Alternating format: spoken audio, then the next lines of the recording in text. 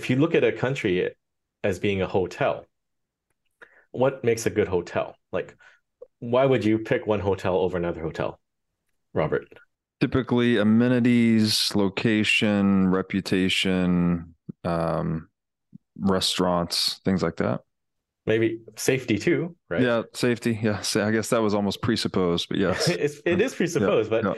we often forget that. Like, you should treat any country as if it were a hotel. You want people to come and stay there. You want those nice amenities. You want the good Mm-hmm. restaurants. You Mm-hmm. want the scenery. You want the safety.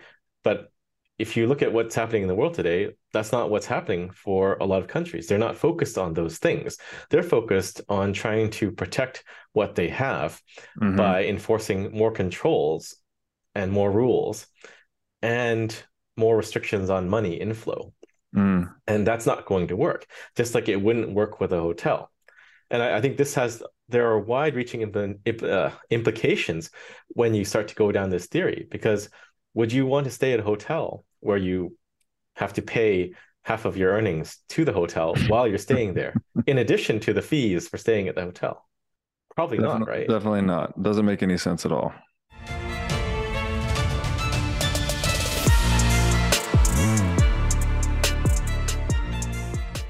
Hey, everybody, welcome to the What is Money Show. I am thrilled to have you here joining me on my mission to help shine light on the corruption of money.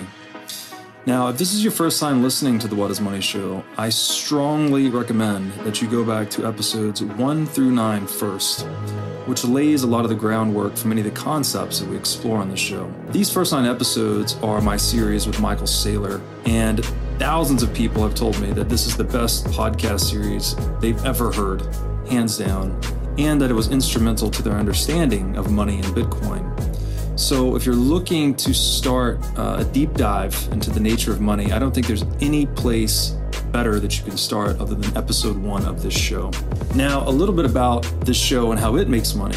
The What is Money Show is 100% sponsor based. So all of our revenues are derived from direct sponsorships. And I strive to be very selective about the sponsors that I work with, specifically only using sponsors that I use personally, and also choosing sponsors that have values which are well aligned to the values expressed on this show, such as freedom, education, self-sovereignty, etc. So what I'm going to do now is a few ad reads right at the top of the show, and then I'll do a few more ad reads in the middle. And I hope you'll take the time to listen to them, as again, these are hand-selected sponsors, and I think you'll like what they have to offer.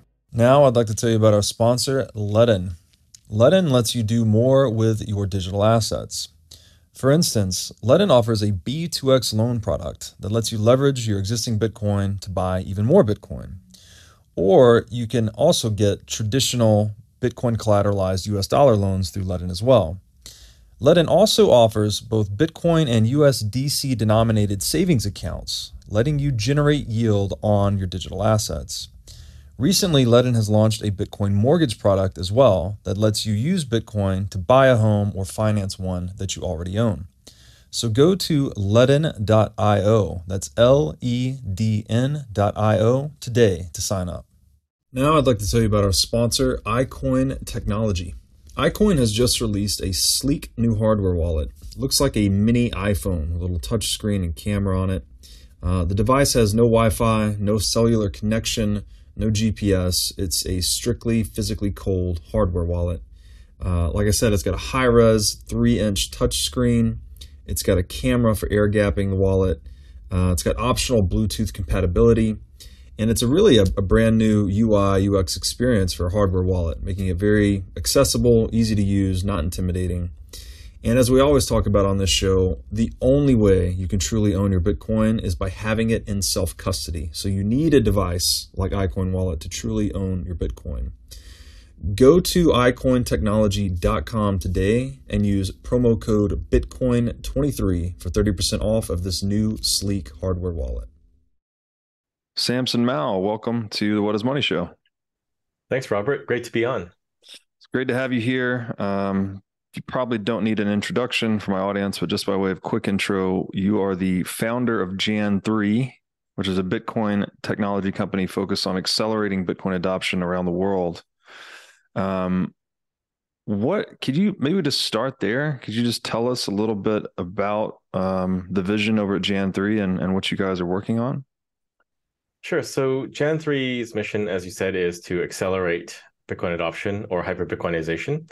And we see two approaches to doing that. One is from the top down, engaging with nation states, governments, politicians, educating them and teaching them about why Bitcoin would be good for them and their countries. The other part is the Aqua wallet, which is the wallet we have under development now. It was first started at Blockstream, but it's a Bitcoin and Liquid wallet. And we hope to have basically native stablecoin support, so USDT in that wallet on Liquid. And we hope that by launching this and pushing it to the developing markets and LATAM, we can get more Bitcoin adoption by having an easy way to get into Bitcoin through stablecoins, because there is a innate need for stablecoins because people are seeking out dollar denominated value. So I think that is one of the prongs of attack that we have, that we can get more Bitcoin adoption. That's really cool. Yeah, I was just mentioning offline. Definitely seems to me that the global South is just going to be a major center of gravity for this whole movement. Seeing that they're the most taken advantage of in the current fiat scheme. So that's really exciting. I think we got on this podcast because someone tweeted at us, and I don't remember exactly what it was about, but I think it was just related to the general question, what is money? Do you recall exactly what it was that got us to set this up? It was something about money. It's always about money, right? So I think it was me theorizing what money is. I think it was about Bitcoin is stored energy, and I said something contrary to that. And I said something like it is stored energy, and then I think you chimed in and said, "Well, what is money?" Yeah, that sounds about right. Well, that is my next question for you, actually. Seems like it's got a lot of answers. How would you answer the question, what is money? Well, I think it's going to be different for different people, but my definition of money is simply an extraction of human time and energy. And I think that's why I was saying Bitcoin is stored energy. It's not necessarily stored electrical potential energy. It is human time and energy. So if you go down to the root of it, money is simply sort of a facilitator for human trade, right? Barter is quite inefficient, but if you can have this abstraction layer where you can kind of store value of goods or your time and energy, then you can trade with people and move that into the future. So if you break it down to pre-industrial times, you have to make a lot of things yourself. So as a simple example, let's just say making a jacket. So let's say you have a kid and you want to make them a jacket because it's cold outside, right? You can spend that time and make them a jacket to keep them warm, but you can also forego fun, a vacation, or doing other things too, like leisure, and make another one and keep that for the next winter or for another relative or something like that. But you can basically keep doing this, and you can store your time in some sort of good or service. Now, if that is stored in money and the money supply is not corruptible, you can theoretically provide for future generations, maybe tens or hundreds of generations in the future. So that's why money is very important. But that's also why there's a big incentive to corrupt the money supply, because if you can corrupt the money supply, manipulate the money, you can basically get people to do things for free. Yeah, that's a great point. A lot of people on Bitcoin Twitter debate about this. Is Bitcoin a battery thing, right? Obviously, you can put labor into it, or you can expend energy to create it via the mining process. But that doesn't mean you can then you can't plug Bitcoin into your car or house or something to power it, obviously, but it is money, right? So if it's money that's functioning properly, you could redeem it for anything the market can produce, including energy. So it has like this, it's obviously an analogy, It's not actually a battery. Bitcoin's not something you carry around and plug into things. But it does seem to have like this kind of write only feature for energy, right? You can put your labor into it or put energy into it and then use that to redeem the labor from others or energy from others. And that also, I agree with you, that speaks to the major incentive to corrupt it, which is just to get something for nothing, right? You can, Mhm. if you can get a hold of that, then you, as the thief or confiscator, can now obtain that energy just by right of confiscation or inflation. Yeah. But I think it's important to make that distinction that it's human time and energy because Mm. money is not really used for other people. Like if you like go to an animal like a dog and you say, I'll give you money, it's not going to work, right? Or let's say if there was an alien race out there and you say, well, we'll give you some money, they probably won't care unless they want another human to do something for them. So it's really pertaining to people and our ability to use technology and use our work and move that into the future for prosperity to build on top of something that came before it. Yeah, it's a good point. It's very metaphorical in a way. Like we think a metaphor is like a way to understand one experience in terms of another experience, perhaps. And I guess you need some common language to have economic trade, right? We can't all just be, as you said, barter doesn't work. It's inefficient. So there needs to be some common denominator for people to think in and talk in and communicate in. And maybe that's why it speaks to, like, to conceptualize it, as you said, as an abstraction of time or energy.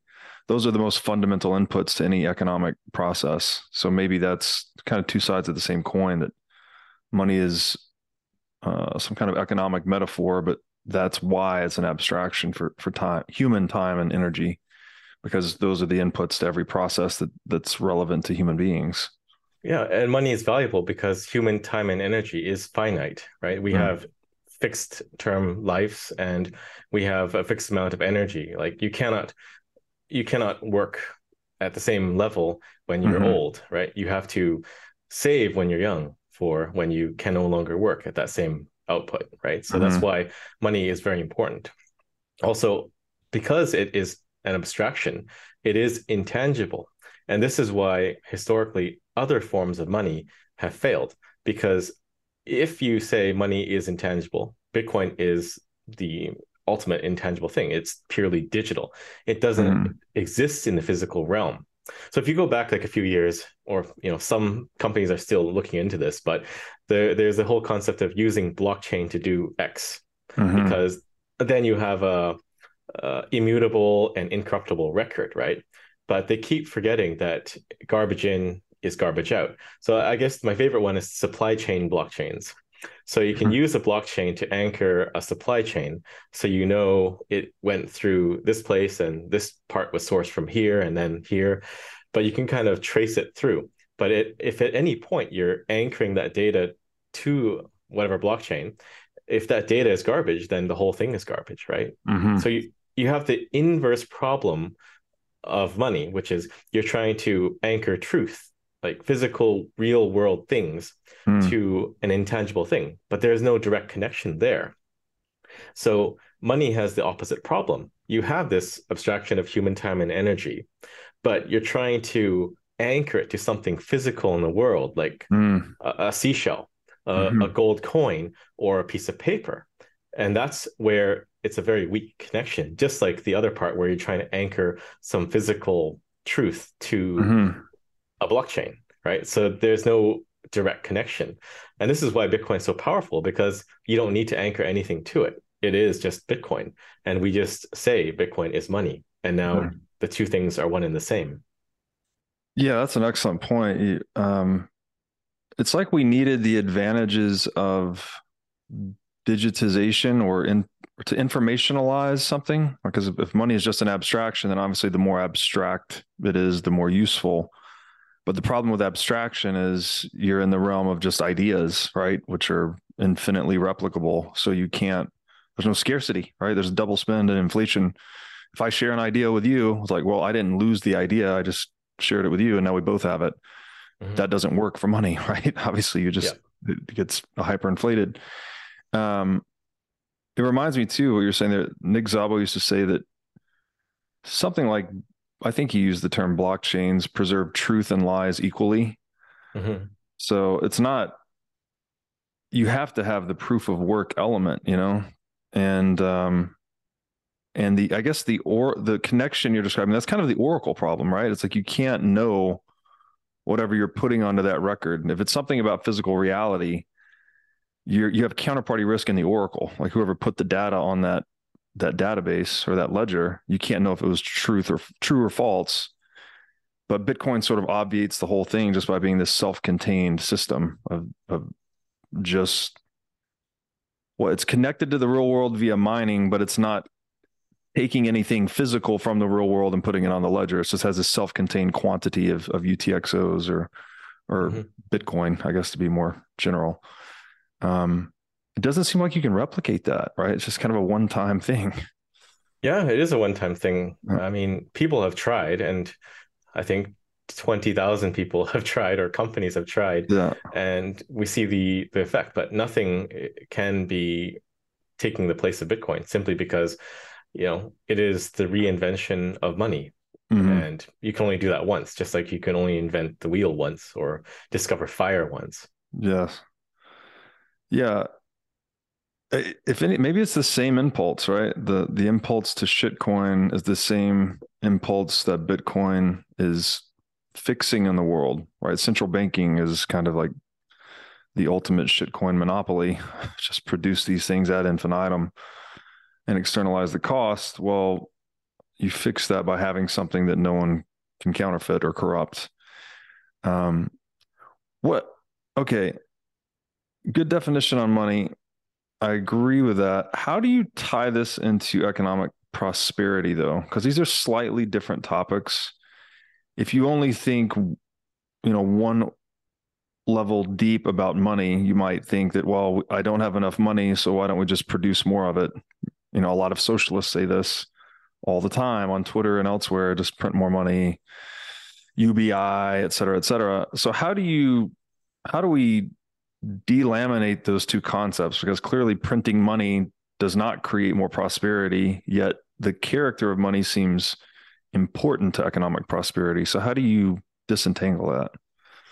Well, it's a complex topic. You can get more prosperity by printing money, but it'll come at the cost of someone else somewhere else. So Right. I don't know. Have you ever watched anime like Full Metal Mm. Alchemist? I used to watch Dragon Ball Z when I was a kid. Right. But in Full Metal Alchemist, it's about alchemy, and they have this thing called the law of equivalent exchange, which Mm. is basically you can't get something out of nothing, Mm. to be short. So if a country, let's say the US is printing money, it is exporting that cost somewhere else. So someone else is suffering. And they can do that because the dollar is basically the unit of account for the world.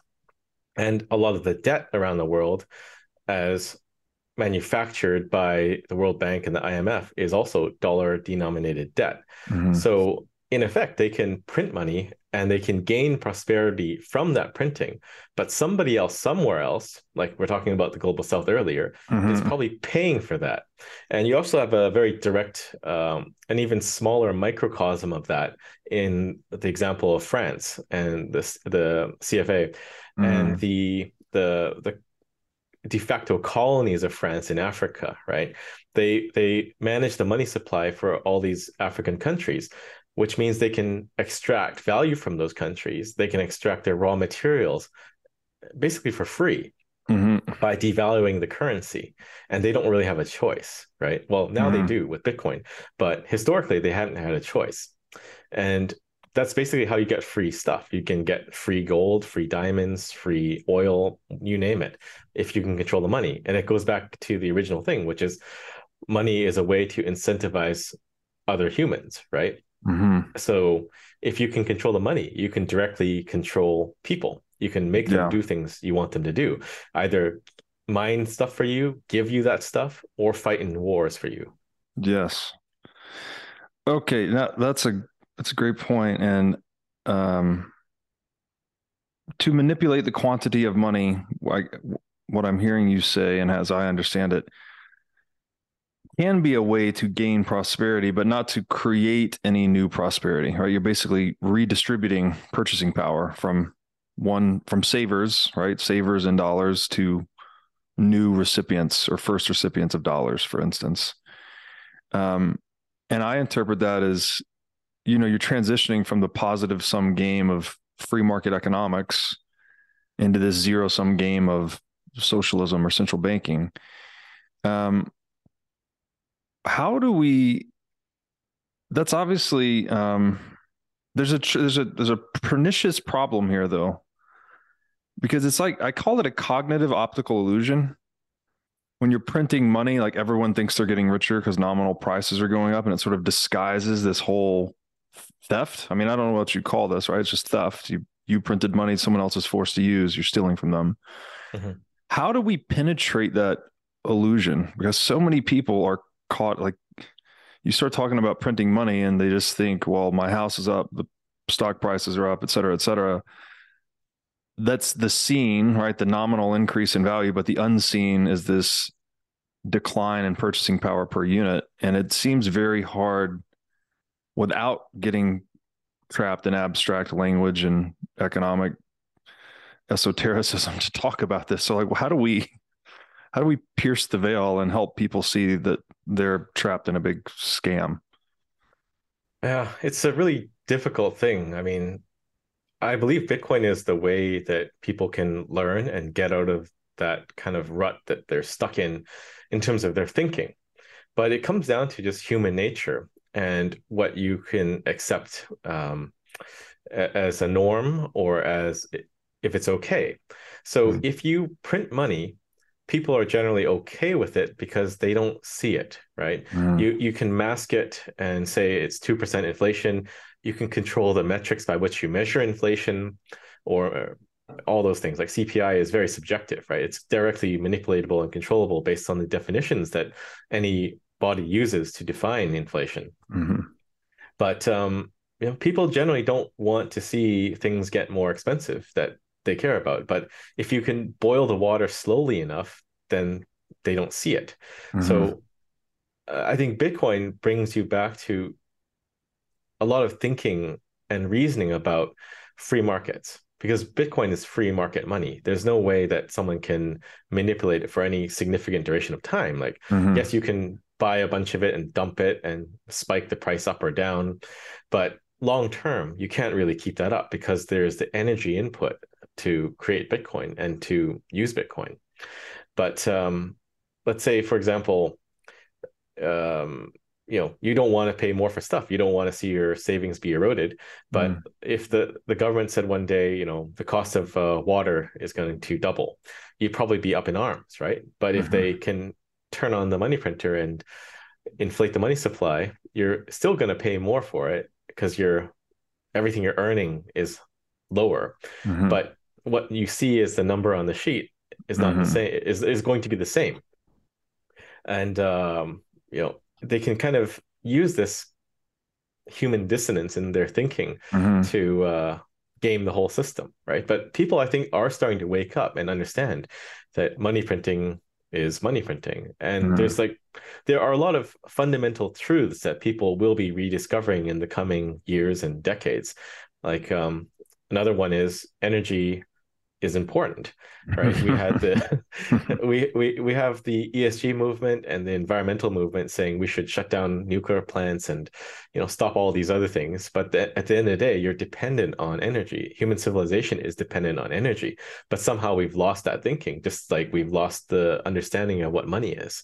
So I mm. think if you can fix the money supply, educate people about what money is, all the other pieces will come back and fall into place. Yeah, it's so statists or bureaucrats, I suppose, get this kind of plausible deniability when prices are going up. Like we saw this over the past 2 years, right? When gas prices are surging, Joe Biden's on Twitter blaming gas station owners. Yeah. And it's like, were we not even going to talk about the $6 trillion that were just printed over the past like it's amazing how simple yet effective of an illusion it is, I guess. And maybe it's just amazing to people like us that are money nerds that look at this stuff all the time, but it seems not that complicated. um, but maybe people just don't spend much time thinking about it. Well, people definitely are not spending much time thinking about it, right? Yeah. And I think this is why initiatives to educate people, either through things like your show or going out and engaging with politicians and governments, is important because we have to Mhm. get them back on track. I don't think it's that people can't understand money. I think fully people really do know what money is. They just don't have the right understanding of it, right? Like there's a experiment that was done where you had two monkeys in two cages and they both performed the same task. One was rewarded with a grape and the other, I think, with a cucumber. And eventually the one that got paid in cucumbers, he was getting angry because he could see the other guy getting grapes and that's more valuable, right? He understands I want that more than a cucumber. Mhm. But if a monkey can understand that, then I'm pretty sure people can understand what money is, but they just have been fooled or distracted by, watching TV or the mainstream media and weather balloons and things like that. And they just Yeah. don't pay attention to the bigger problem or the important things in life. Yeah, it's a great point. I saw someone tweet this recently that the fiat currency complex, a necessary ingredient of the fiat currency complex was financial illiteracy. Mhm. So, yeah, it's not that complicated, but it seems like a lot of things people are paying attention to in the world, media, education, et cetera, are designed perhaps to not highlight the truth of money or Mhm. economics. Um, and so, if we going back to this relationship between money and prosperity, I would assume you'd agree that like it's prosperity is more like how much capital we can accumulate in the world, right? The things that we use, right? Goods and services and capital, and capital is kind of an amplifier of human labor. Obviously, printing money is not accumulating capital. It's just we're redistributing capital effectively. So what is it about the character of money that does influence the accumulation of capital or economic prosperity? Because again, these things are still they're connected, even though they're not the same thing. And so I have a difficult time. Like you get into saying weird things when describe money as like a non. It's what do I say? Money is not capital, right? It's like a most liquid form of capital is one. I'll say one thing, but then you say, well, money's not capital because it's not the stuff, it's not the factories, the goods, and whatnot. And people are like, wait a minute, you just said it's the most liquid form of capital. And we're like, okay, need to disentangle this a little bit. So I'm just wondering how you think about it and address that. Yeah, so I would say prosperity is to dumb it down. Prosperity is making sure things get better and better over time. Mm-hmm. In Chinese culture, there is this thinking that each generation should be better off than the previous generation. So it's sort of woven into the culture. Things have to improve and get better, and you're striving for that end goal. And again, like going back to the original discussion we're having, if the money supply is corrupted or broken, it's difficult to build on any foundation, right? You can't build a house on quicksand. You have to build Mm-hmm. it on a strong, solid foundation. And that's probably the most important thing. So without a stable and reliable money, it's difficult to get prosperity. Now, a number of countries, I guess, in the world have reached a certain level of prosperity, but then I believe they're declining now. Like a lot of Mm-hmm. Western nations, they're starting to decline. Mm-hmm. You're seeing double-digit inflation in Western countries like the UK that have historically been problems faced by the global South, like Mm-hmm. Venezuela, Argentina, or Turkey, you name it, right? But now it's starting to affect Western nations, especially dominant Western nations like the UK used to rule a lot of the world, right? Through Mm-hmm. through its power. But now they're facing the same problems as everyone else. And it comes back down to the broken money, right? And the inability to understand what money is and how you get prosperity. So when money is broken, then everything else breaks. And people are trying to use money as a tool to control people or some lever they can pull in this cog for the economy. But that just makes it worse. Hmm. And I like to use the example of Switzerland and the UK. So in Switzerland, I think the Swiss people understand what money is as a whole, as a Hmm. society, right? They love money. They want you to bring money to Switzerland. Money is simply money. Like Hmm. they're happy if you bring a suitcase of money or bring gold bars into Switzerland and store it in Switzerland because that's how you generate prosperity. You have capital incoming, you have investments incoming. And I think you're seeing the the global south, especially Latin America, start to understand that. Like in El Salvador, where you just were, they really want people to come to El Salvador and invest in El Salvador and bring their money to El Salvador. But a lot of Western nations want to monitor transactions and limit the amount of money you bring Hmm. in, or even limit investments. So, for example, in Canada, we've passed this law earlier this year, which limits foreign investment in property. So they're using this restriction on property to try to enact some sort of centralized control in the economy, right? They want Hmm. property prices to come down, or they want more people living in the city instead of people buying property. But anytime you mess with the economics or you mess with policy in this regard, there are a lot of consequences to that. Hmm. And the biggest consequence is a decrease in prosperity because you want to attract capital, you want to attract money. And the barrier to a lot of these governments and politicians, I believe, is that they don't understand that. They think, we have to limit the movement and liquidity of money, but that's actually counter to getting more prosperity. Hmm. So if you look at a country as being a hotel, what makes a good hotel? Like, why would you pick one hotel over another hotel, Robert?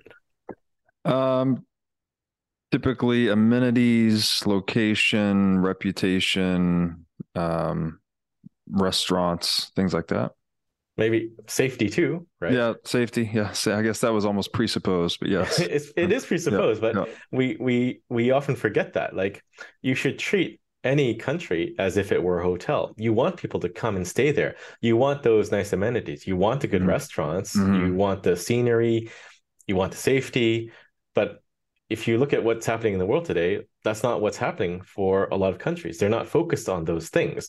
They're focused on trying to protect what they have Hmm. by enforcing more controls and more rules and more restrictions on money inflow. Mm. And that's not going to work, just like it wouldn't work with a hotel. And I think there are wide-reaching implications when you start to go down this theory, because would you want to stay at a hotel where you have to pay half of your earnings to the hotel while you're staying there, in addition to the fees for staying at the hotel? Probably not, Definitely, right? definitely not. Doesn't make any sense at all. Yeah. So El Salvador is a really nice example. I think President Bukele understands all of this stuff. He used to run a nightclub back in the day. So Mm. he understands the service industry and how to attract people to go to a place. And I think that's lost on a lot of people that analyze the situation there. But he knows that you need the venue. You need the country to be safe, first of all, to be beautiful, Hmm. and you need to let people spend their money there. And ideally, you can treat them better than another place. So that's why they're looking at creating Bitcoin City, the special economic zone, where there's very low taxes when you domicile your business there or if you choose to Hmm. live there. But you can see this is likely going to be an accelerating trend in the global south because they want capital, they want money to come in. So Hmm. you have to create the perfect conditions for that. And history is a really good teacher for what happens when you don't do that. So in the 80s and 90s, you had the four Asian tigers, right? You had Hong Kong, Singapore, South Korea, Taiwan, which developed very, very rapidly. Now, why were they developing very rapidly? It was because you could move money there very quickly. So they Hmm. were treating money, not as a Hmm. tool for control or surveillance. And that's Hmm. why they could grow. You have a massive influx of capital, building buildings, building the venue to attract more capital. But if you look at like I guess Hong Kong is a good example. Hmm. They've changed a lot. It's difficult to move money to Hong Kong now. It's Hmm. difficult to do business in Hong Kong, to get a bank account even. And South Korea has capital controls now. So it's always coming back to the same point, which is central planning and the corruption of money or the understanding of money that leads to less prosperity. Yeah, that's a great, very simple way to cut through all of it, right? Just the more a country treats money like money, the more prosperity they can create basically inside of their country. Now, I'd like to tell you about our sponsor, Crowd Health. Crowd Health is a Bitcoin-enabled alternative to legacy health insurance. Now, let's face it, legacy health insurance is an absolute scam. Nobody can explain this better than the legendary comedian Chris Rock. Insurance. You got to have some insurance. You got to. There's an insurance. They shouldn't even call it insurance. They should just call it in case shit. Like, I give a company some money in case shit happens. Now, if shit don't happen, shouldn't I get my money back? So with Crowd Health, instead of just paying premiums that you'll never see again, you can hold part of this pool of savings in dollars and in Bitcoin through Crowd Health. And when you have a health event, you can draw against this pool of communal savings. So go to joincrowdhealth.com/breedlove to learn more or sign up. Now I'd like to tell you about our sponsor, Wasabi Wallet. Wasabi lets you use Bitcoin privately while still maintaining full control over your money. Specifically, Wasabi Wallet is an open source, non-custodial wallet with privacy built in by default. By using Wasabi, you're effectively putting the private back in private property. Wasabi Wallet is an easy-to-use privacy wallet that can support any amount of Bitcoin transactions. So go to wasabiwallet.io today to download this state-of-the-art wallet software. Now I'd like to tell you about our sponsor, Bitcoin Conference 2023. This 3-day event will be held May 18th through 20th in Miami Beach. This is going to be the biggest event of the year, as it always is. And the past 2 years in Miami have simply been amazing. Day 1's Industry Day. Days 2 and 3 are going to be open to general admission. And I'd say this is a great place to go and network with Bitcoiners or even look for a job. Just a really all-around great experience. There's a fantastic speaker lineup, including Michael Saylor, Zoltan Pozar, Lynn Alden, Alex Gladstein, many others. And last year, we did a 10 million sats giveaway for this event, and we're going to do it again this year. So to get discounted tickets and enter for a chance to win 10 million sats, go to b.tc/conference/2023 and use code BREEDLOVE. Now I'd like to tell you about our sponsor, Element. Element is a delicious electrolyte drink mix with everything you need and nothing you don't. Element contains the ideal electrolyte ratio. It's got 1,000 milligrams of sodium, 200 milligrams of potassium, and 60 milligrams of magnesium. Element has no junk. It's got no sugar, no coloring, no artificial ingredients, no gluten, no fillers, no BS at all. Element is perfectly suited for people that are on a keto, low carb, or paleo diet. And as someone that eats a very heavy meat diet and does a lot of intermittent fasting, I simply love this stuff. So go to drinkelement.com/breedlove. That's DRINKLMNT.com/breedlove.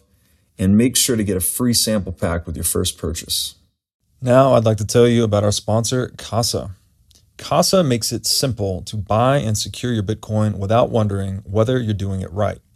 Specifically, Casa provides a multi-key custody solution, which is by far the most secure way to custody your Bitcoin. Now, when I talk about Bitcoin being theft-proof money or inviolable private property, a multi-key custody model is exactly what I am talking about. Using multiple keys lets you maintain full control of your Bitcoin while also giving you redundancy in case you lose one of the keys. It's also the best way to secure your Bitcoin for inheritance planning purposes. So go to keys.casa, that's C-A-S-A, today to sign up and use discount code BREEDLOVE. Now I'd like to tell you about our sponsor, NordVPN. Privacy is a very important part of freedom, and a VPN, a virtual private network, is what lets you be private online. Protecting yourself online is increasingly important as data and identity theft are more and more rampant in our world today. Fortunately, NordVPN is a one-stop shop for all things cybersecurity. It's incredibly easy to use. You just click one button to mask your internet traffic and even decide which country that it's coming from. You don't need to be a tech genius to use it, and you can protect up to 6 devices at a time with NordVPN. So to get your exclusive offer, go to nordvpn.com/breedlove today when you sign up. I want to circle back to something you said a little bit earlier, and I might be kind of paraphrasing you here, but you described, obviously money is something that's very motivational. I would say it creates and motivates a lot of human action in the world. So it's kind of like one of these primary means to control human action, which speaks to, I guess, the incentive to try and control it, as you're describing, for surveillance and whatnot. But I would say at a minimum, it's at least a tool for social engineering, right? If you have a central bank and you can print money, well, then you can actually engineer what people are doing through monetary policy. I've written about it in slightly stronger terms, maybe something more like a form of slavery. Mm-hmm. How do you view that, like that relationship between, I guess, human time and motivation and the central planning of money? Well, I would agree that if you have an obligation to pay a portion of your earnings all the time, it's sort of a form of slavery, right? And it's just widely accepted and normalized. But I mean, I think this is a reason why it's important that we try to get nation states adopting Bitcoin, because it can re-educate more people about what money is, and hopefully they can reach that same conclusion. Now, there's a lot of implications of this angle or this particular rabbit hole when you go down it, right? Like, should there be tax if you can inflate the money supply? Because you can look at it as a candle that's being burnt on both ends. Originally, when you have private bearer money, that's the original money actually, then you would need to tax to finance certain things. And it might make sense to do so, like raising funds for defense or for public works. But it was always a very small portion of your income that gets taxed.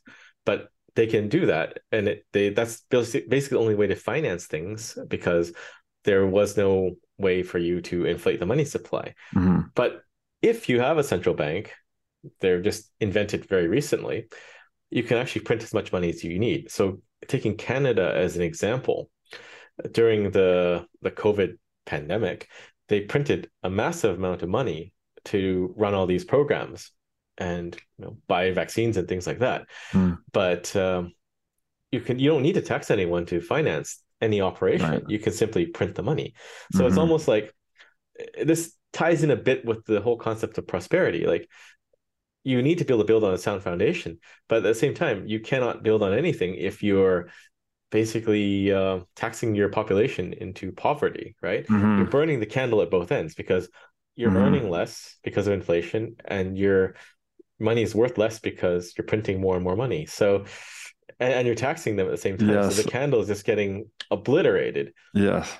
So how can anyone do anything? How can someone buy a house or build a house or, I don't know, do anything if they have no money, right? And I think we're starting to reach a critical inflection point at which that's really going to become a problem, because no one has any more money.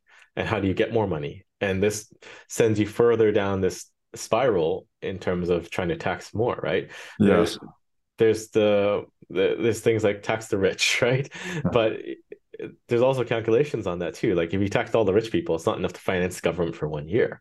Yeah. Right. So it's just eventually people have to come to the realization that you have to stop trying to corrupt the money supply or influence the money supply or control the money supply, and let free market forces take reign. Yeah, it reminds me of I saw this sign during some of the protests after the COVID hysteria. People were protesting the signs like, if they can just print money, then why do we pay taxes? Hmm.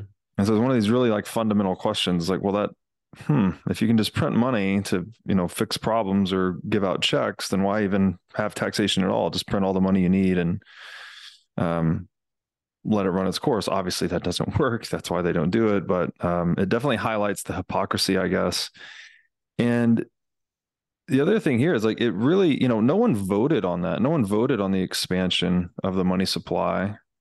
So the reality of having a central bank in your economy circumvents whatever democratic whatever decision making apparatus you have. It's really just circumvented by the central bank, because you have this institution that can just produce new money, allocated into the economy to redirect human action according to certain policy, and none of that was consented to by the populace or the voting populace at all, right? Yeah. At all. Just they had no say so in it at all. Yeah. Central banking is a massive threat to any liberal democracy. And actually, if you go and read the Communist Manifesto, central banking is a key tenet of that. Mm-hmm, mm-hmm. So, do some research and really figure out what's going on. But it's not good right now. No, not good. We're using this word corruption. I would just like to double click on that. How would you define, because what we just described about the central bank, it's like, okay, they can create something that dictates a lot of human action, but with no democratic approval. That seems like institutionalized corruption, in my view. How would you define corruption? And when you say corruption of money, what do you mean by that specifically? Well, I would say it's very wide. If you go to gold, it would be debasement of the currency, like mixing it with other metals that are not gold. Mm-hmm. If it's paper money, then you obviously have counterfeiting, Mm-hmm. but that's usually not done by the central bank. That's done by other people. Mm-hmm. But central bank doesn't need to counterfeit; they can print at will. So that is also a form legal of counterfeiting. Yeah, it's legal counterfeiting. Yeah. The other form of corruption of money is just using it as a tool for surveillance and limiting its function as money. That's also a corruption of money, right? So if your bank account can be frozen, then it's not really money. It's been corrupted. It's not serving the purpose of facilitating human trade. And it's no longer being able to serve the function as money, because it's not a way you can store your time and energy anymore, right? So money can be corrupted in so many ways. And this is why Bitcoin is so transformative, because it can't be corrupted. Yeah, that's a great point. I take it back to just private property, right? I mean, it's right there in the word, private property. Private, right. Meaning it's yours. You don't need to tell anyone about it. You can do whatever you want with it. Obviously, surveillance money is antithetical to that. And then property is just like something you own, right? That can't be taken from you. And inflation, confiscation, capital controls, deauthorization, all these things are antithetical to property. So it's just not money at that point, right? And so it's, as you said earlier, like if a state's using money as money, then they can draw on prosperity. But to the degree that they don't, you end up with this money substitute fiat complex that just is corrupt and therefore pathologized, I guess, right? It's a sick economic system. Yeah. But I would say Bitcoin is probably the ultimate private property, because every other form of property can be taken away from you. Yeah. Because Bitcoin is information, it is digital, and it is fully abstract. It cannot be taken from you, right? If you can remember 12 words, then you have money. If you have a house, someone can take your house, right? You're just kind of renting it from the government at the end of the day. Yeah. And anyone that has owned property knows that. Like, good luck changing or renovating your house without permission from somebody else. Yeah. Yeah, it's a great point. Another way I've thought about the definition of corruption is bending a publicly applied rule for private gain. So if there's like a rule that everyone's supposed to play by, but then you are inside of the rule-making body somehow, right, that you either don't play by the rule or you break the rule or you twist it or whatever. And that seems consistent with this idea of inflation and confiscation and whatnot, right? It's the money is supposed to function as private property, liquid private property for people, but then as soon as it doesn't fit your specific policy agenda or whatever it may be, well, you just take the private or the property out of private property. So there's this inherent corruption to it that I guess somewhat obviously just undermines the entire enterprise of civilization. Like, if people don't have these things that do what they're supposed to do, then how can we get along with one another?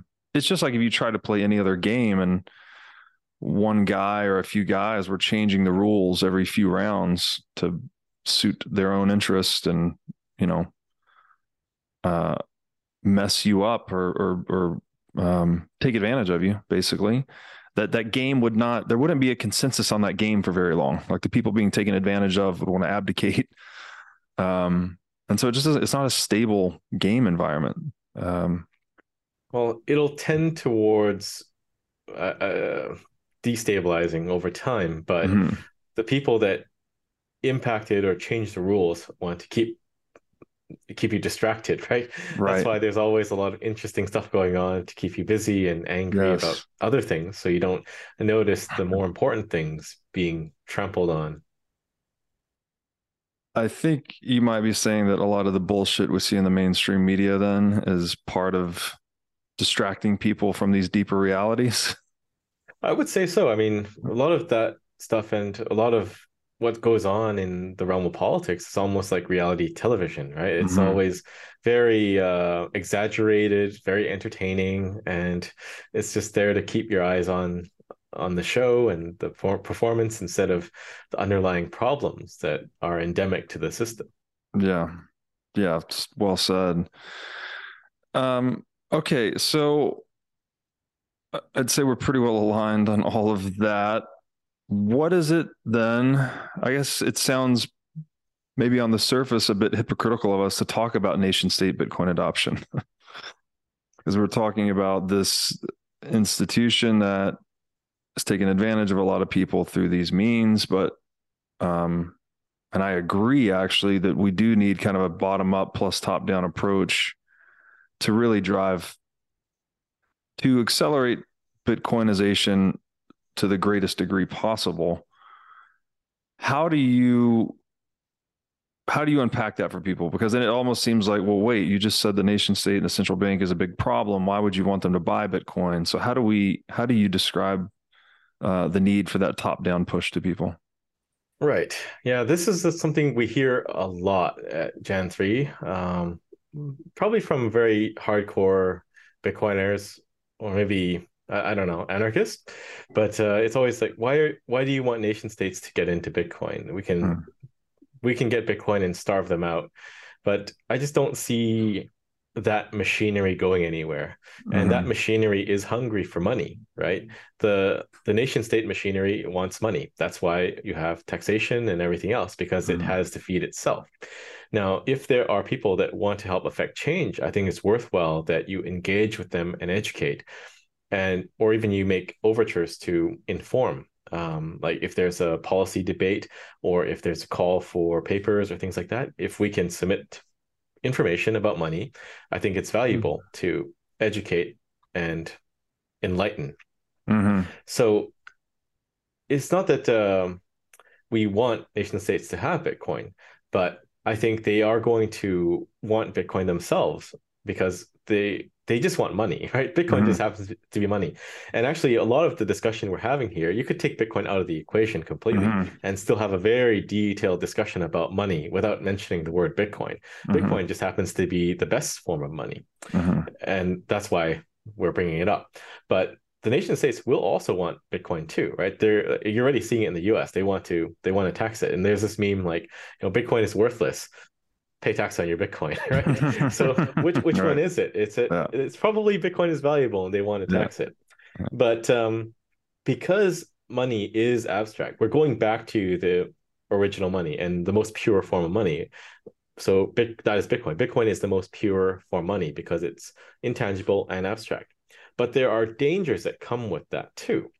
Like you might think it's really cool that Bitcoin is information now, and it can't be controlled or manipulated by anyone else. But you have to all realize that this is outside of the system, and the system has its own forms of money and assets and valuable things, right? Stocks, property, bonds. These are and fiat currencies. These are all within the legacy system. Bitcoin sits outside of that system. So what happens when they want to get that? I think it's a can of worms. Some people are probably thinking about it, but I'm not sure if it's on most people's top of their minds right now. But because money is abstract, like if the government says, give me money, or pay taxes on your property or your stocks or whatever, it's very easy for them to verify because that's all within their system. So they can easily tell, like, you bought and sold this stock, you own this house or this commercial property, or you have this much in your bank account, right? It's something they have a very clear view on. Now, for money that exists outside the system, for Bitcoin, what happens there when they say, Robert, you have 1,000 Bitcoin and you owe tax on that, or we want some of it. How do you prove you don't have 1,000 Bitcoin? Well, you typically have a boating accident. I don't know. Like that, we joke about that, but what if they just insist that you have it, right? Yeah. And you haven't paid it. But what if you don't have it, or you had it and you really did lose it?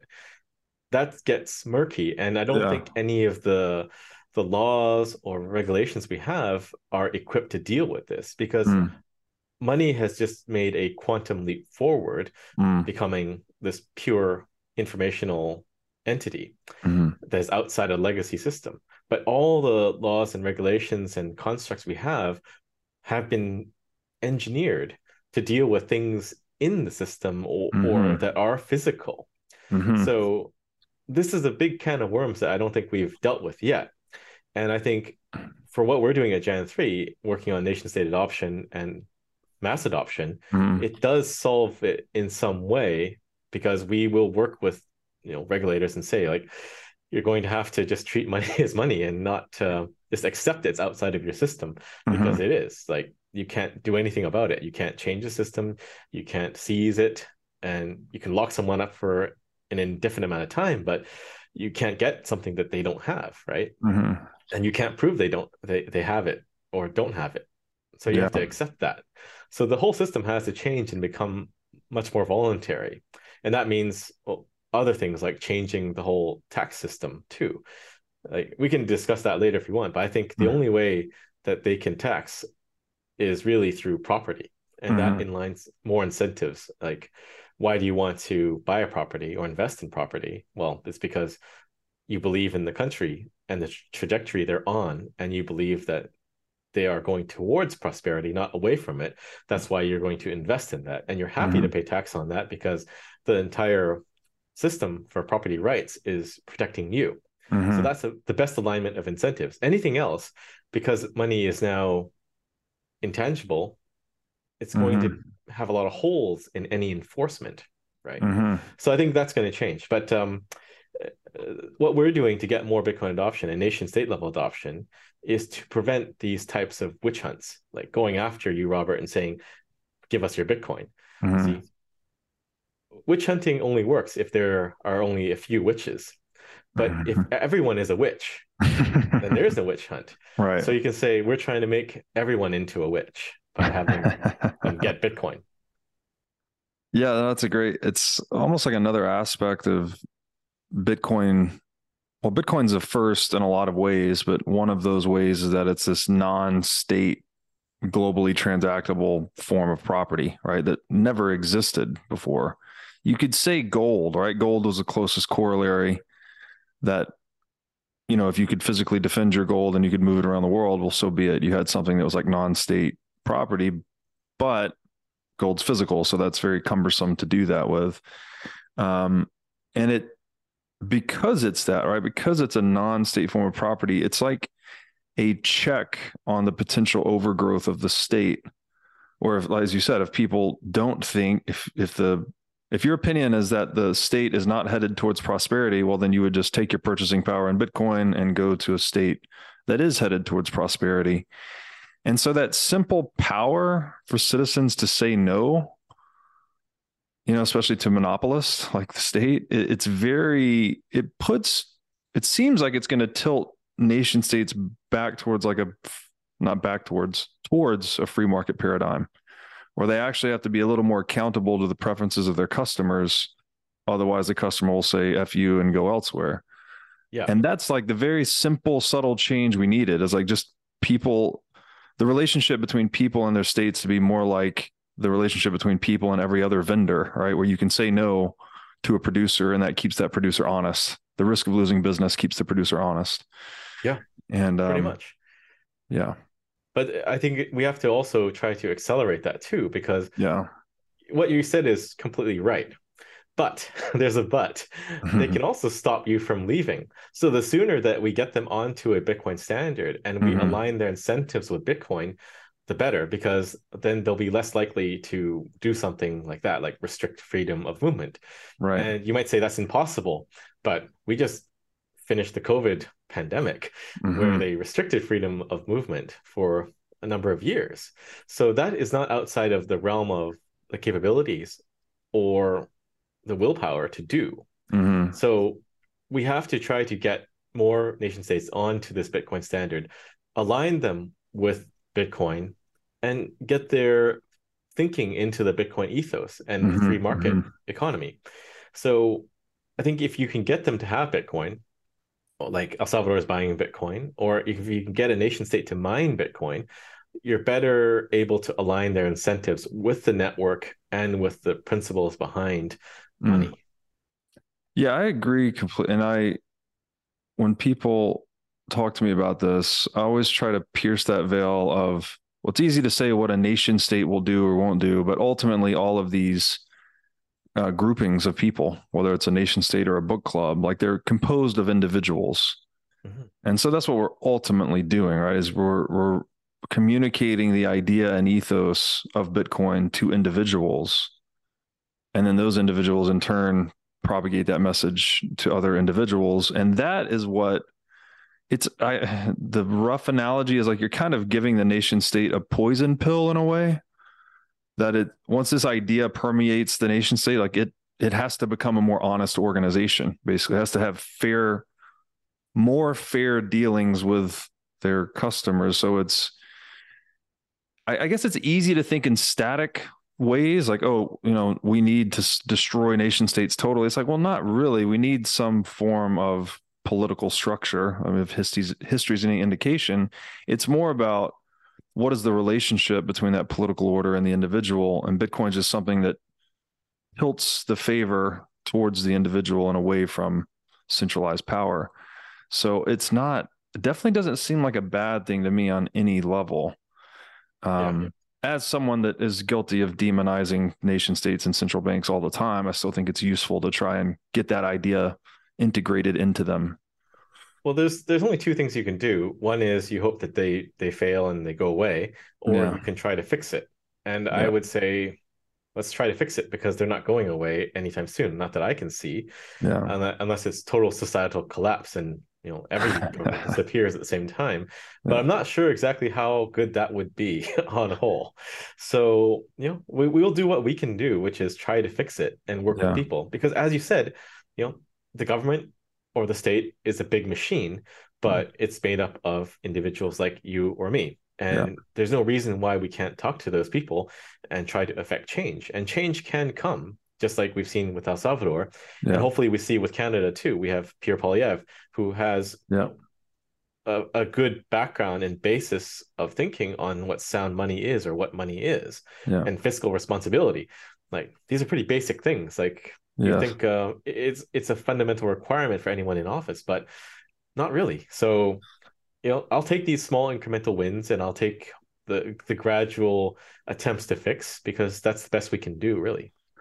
Yeah, absolutely. And Pierre's been on the show before, and it really is just getting back to the roots of Western civilization, right? It's really we're not even advocating for anything new. I mean, I guess Bitcoin is technically new, but the principles that undergird Bitcoin are as old as civilization itself, right? Just let people keep what they earn. Don't inflate the money supply.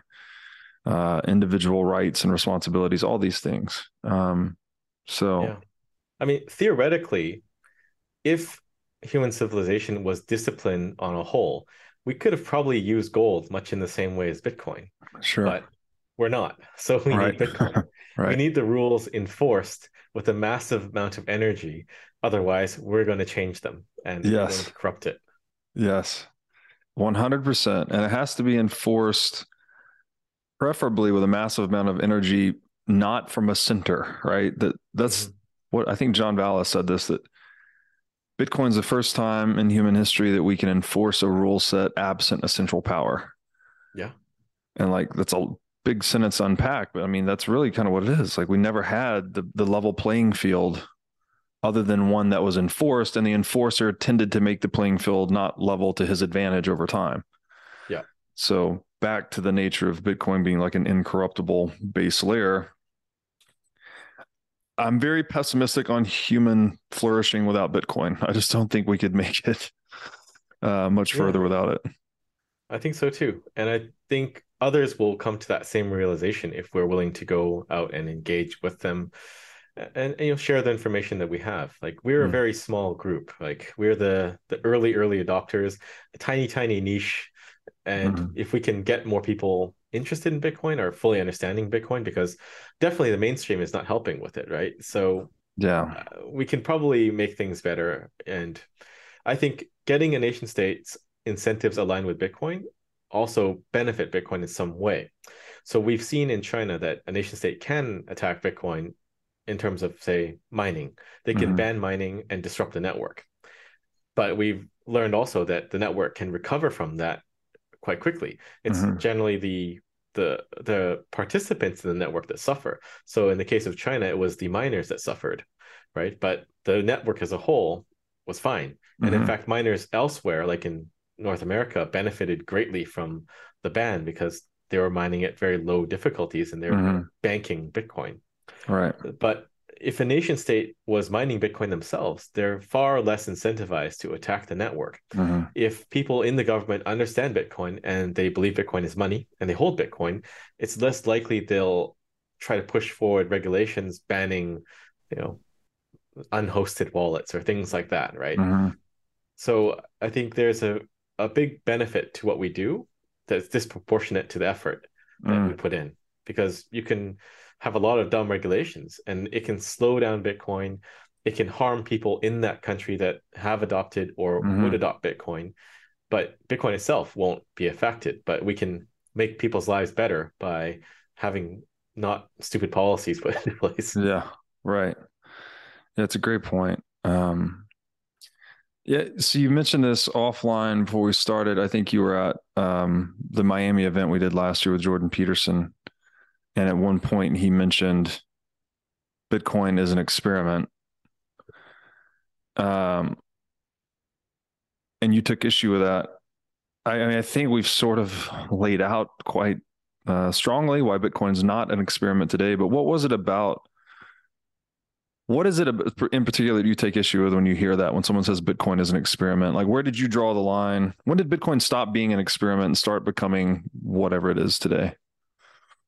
Well, it's difficult to say where that line is, but I would say if you look at it from fundamentals, Bitcoin is not an experiment because it is a restoration of private money and a bearer asset. And that's what we've had throughout most of human civilization, right? We didn't have central banking until very recently, and we didn't have fiat money until very recently. And I think the form factor of Bitcoin, that it is Bitcoin and it is software, doesn't really matter. The key thing here is that it's a bearer asset. So that's not an experiment at all. Private money is not an experiment at all. And I think it just goes to show how early we are and how much work there is to do to educate people. Because people like Jordan still think it's an experiment, but it's right. not. Fiat money is the experiment. Central banking is the experiment. Right. Yeah, no, that's a great. I guess we could argue, playing devil's advocate on behalf of Jordan, perhaps, that he's saying the form factor is the experiment, but what you're saying is private money on a whole is like the norm of human history. So Bitcoin in a way is just getting us back to what we've always had, even though it's in a new form factor, something like that. Yeah. Yeah. Like if it wasn't Bitcoin, if it was something else, I don't know, let's call it orange paper, it could do the same function and it would be just as good, right? Mm-hmm. The key here is that you restore what money is, and that is something that Yeah. people can custody and take possession of themselves easily and Mm-hmm. spend themselves without any interference. That's Mm-hmm. really what the most important aspects of money are. Yes. And that's a great framing, I think, for what at least my conviction on Bitcoin is essentially that. Like you study the history of money and it's like, oh, humans have always sought this type of asset in all conditions, in all situations, everywhere worldwide. So it's like you're basically betting that people will still continue to seek that type of asset or this collection of monetary properties, let's say, and a monetary technology to be more specific. Um, that's really hard to fathom how you would stop that when everyone in the world is just going to seek those particular properties and a particular technology. It's hard to formulate a way that a central power would stop that expression of individual preference. Yeah, I don't think it can be stopped, but they will try. And CBDCs, I guess, are their next best effort, even Mm-hmm. though it's a very bad effort, but it's still the next thing that they're going to try to push, right? Mm-hmm. Because I believe the masses think that if it's digital money and it's marketed that way, they might see it as if it was a competitor to Bitcoin, even though we know it's not. Mm-hmm. But it might be enough to convince people that don't understand money that this is like Bitcoin, right? Mm. We're still very early. Like, I don't think we fully realize how early we are, but Yeah. it might be enough to convince people that a CBDC is Bitcoin and they might buy it. Do you think that's the most viable attack vector on Bitcoin?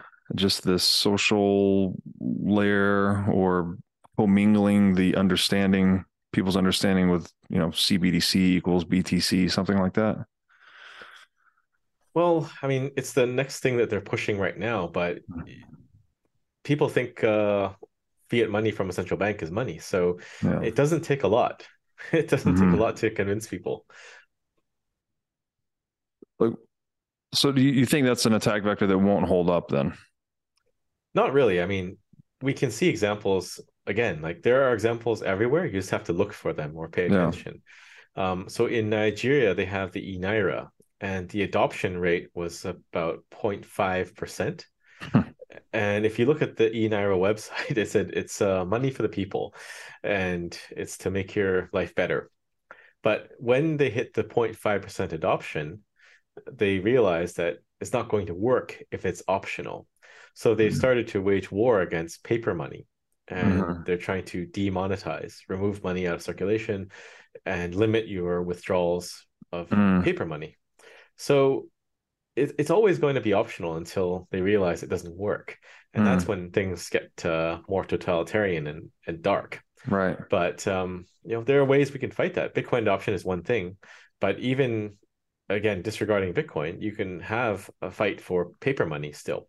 So I read in the news this morning that Switzerland was going to hold a referendum on enshrining the right to have paper money in their laws. So you can still fight for bearer assets and not Bitcoin, but of course, one step at a time. Maybe their Mm. next referendum will be for Bitcoin as legal tender. Who knows? Yeah. But you have to take it one step at a time. But yeah, CBDCs I think are the next big prong of attack to maintain control on the system, and it would give them perfect control because they can now see every transaction, not just at the top level, but they can see individual retail transactions too. Yeah. Yeah. And I think we saw Bitcoin trading at a significant premium in Nigeria following those events too. So it's sort of a microcosm of what you would expect, right? The tighter you squeeze or try to control, the more people will slip between your fingers into money that can't be controlled, something like that. Yeah, and it's definitely destined to fail because people want real money. And with the advent of Bitcoin and the transformation of money into something really abstract and digital, this is nothing you can do about it. And I think one of the things we can do to accelerate that failure or accelerate the adoption of Bitcoin is just to educate people on the ultimate outcomes of that system, right? If money is information, then what are you going to do? There's really nothing. You can ban VPNs, but even that won't get you full control over the money supply anymore because you have to monitor people's activities. You have to basically put cameras in people's homes and watch what they're doing at all times, that they didn't generate 12 words in some corner of their house, right? So you can kind of see how ridiculous it will get if you really want to control this thing, because you can't. Yeah, there's too many enforcement points to do it. Basically, yeah. Reminded by the old quote, there's nothing more unstoppable than an idea whose time has come. And Yeah. certainly seems like Bitcoin's time has come. Um, Samson, man, it's a great conversation. Really enjoy talking about all these angles with you. Happy that you guys are doing what you're doing over at Jan3. If there's anything I can do to be of support, please let me know. Would you like to let my audience know where they could find you on the internet? Yeah, I'm on Twitter. My handle is Excellion, and lately I'm spending more time on Noster. And I think you can look me up by Excellion at jan3.com. I think you can search for your handle and the domain you're verified at. But yeah, that's basically the best place to follow me and what I'm doing with Jan3. And Robert, I hope we can collaborate on some of these things like we are talking about earlier, maybe Venezuela. Yeah, love the sound of that. You'll be in Miami? I will. Okay. Well, I will see you there. All right. Sounds good. Thanks, man.